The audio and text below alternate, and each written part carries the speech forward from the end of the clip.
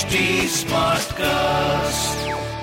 You are listening to a Mint production brought to you by HT Smartcast. Good morning. You're listening to Mint Business News with me, Gopika Gopakumar. Here are the main headlines this morning. Invesco Developing Markets Fund, Zee's largest shareholder, has decided to sell 7.8% of the firm through a block deal today. After the sale, Invesco will be left with about 11% of Zee.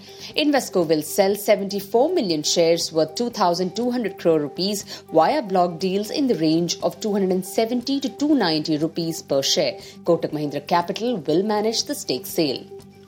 A consortium of Bandhan Bank's parent Bandhan Financial Holdings, private equity firm Chris Capital and Singapore's Sovereign Wealth Fund GIC will acquire IDFC Asset Management Company for 4,500 crore rupees.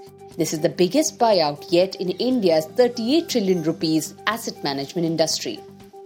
DCB Bank has reappointed Murli M. Natarajan as the Managing Director and CEO for a further period of 2 years, effective April 29, 2022. Titan's jewellery revenue fell 4% year-on-year in the March quarter, but watches and wearables revenue rose 12% during this period. Its eyewear revenue was up 5%. The company net added 105 stores in January to March quarter. Maruti Suzuki has announced to voluntarily recall 19,700 units of its Eco model. The recall is being undertaken to inspect and rectify incorrect marking of wheel rim size, if any, on the wheels in some of the vehicles. The issue has no implications on performance, safety or environment, the company said. HDFC Bank proposes to raise funds by issuing perpetual debt instruments up to 50,000 crore rupees over the next 12 months through private placement mode. It has informed Bombay Stock Exchange that the meeting of the Board of Directors is scheduled on 16th of April to decide on the bond issuance. Motherson Sumi Systems has successfully completed the acquisition of a majority stake in Bangalore-based CIM Tools Private Limited. In October last year, Motherson Sumi had announced acquiring 55% stake in CIM Tools, a leading supplier in the aerospace supply chain. Union Bank of India will invest 1,000 crore rupees in upgrading its information technology platforms in the current financial year as it looks to generate revenues from digital channels and save costs. Moving on to markets. Indian markets are likely to start today's session on a negative note as indicated by the SGX Nifty futures that were around 100 points lower from the previous close.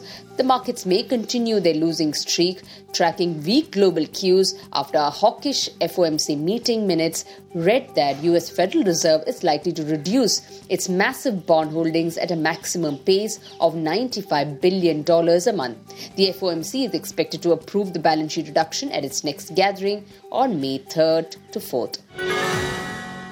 In business term of the day, we look at revenue. It's the value of all sales of goods and services recognized by a company in a period. Revenue, also referred to as sales or income, forms the beginning of a company's income statement. The profit is often considered as the top line of a business. Expenses are deducted from a company's revenue to arrive at its profit or net income.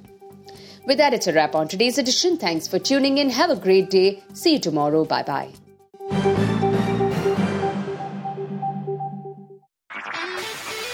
This was a Mint production brought to you by HT Smartcast. HT Smartcast.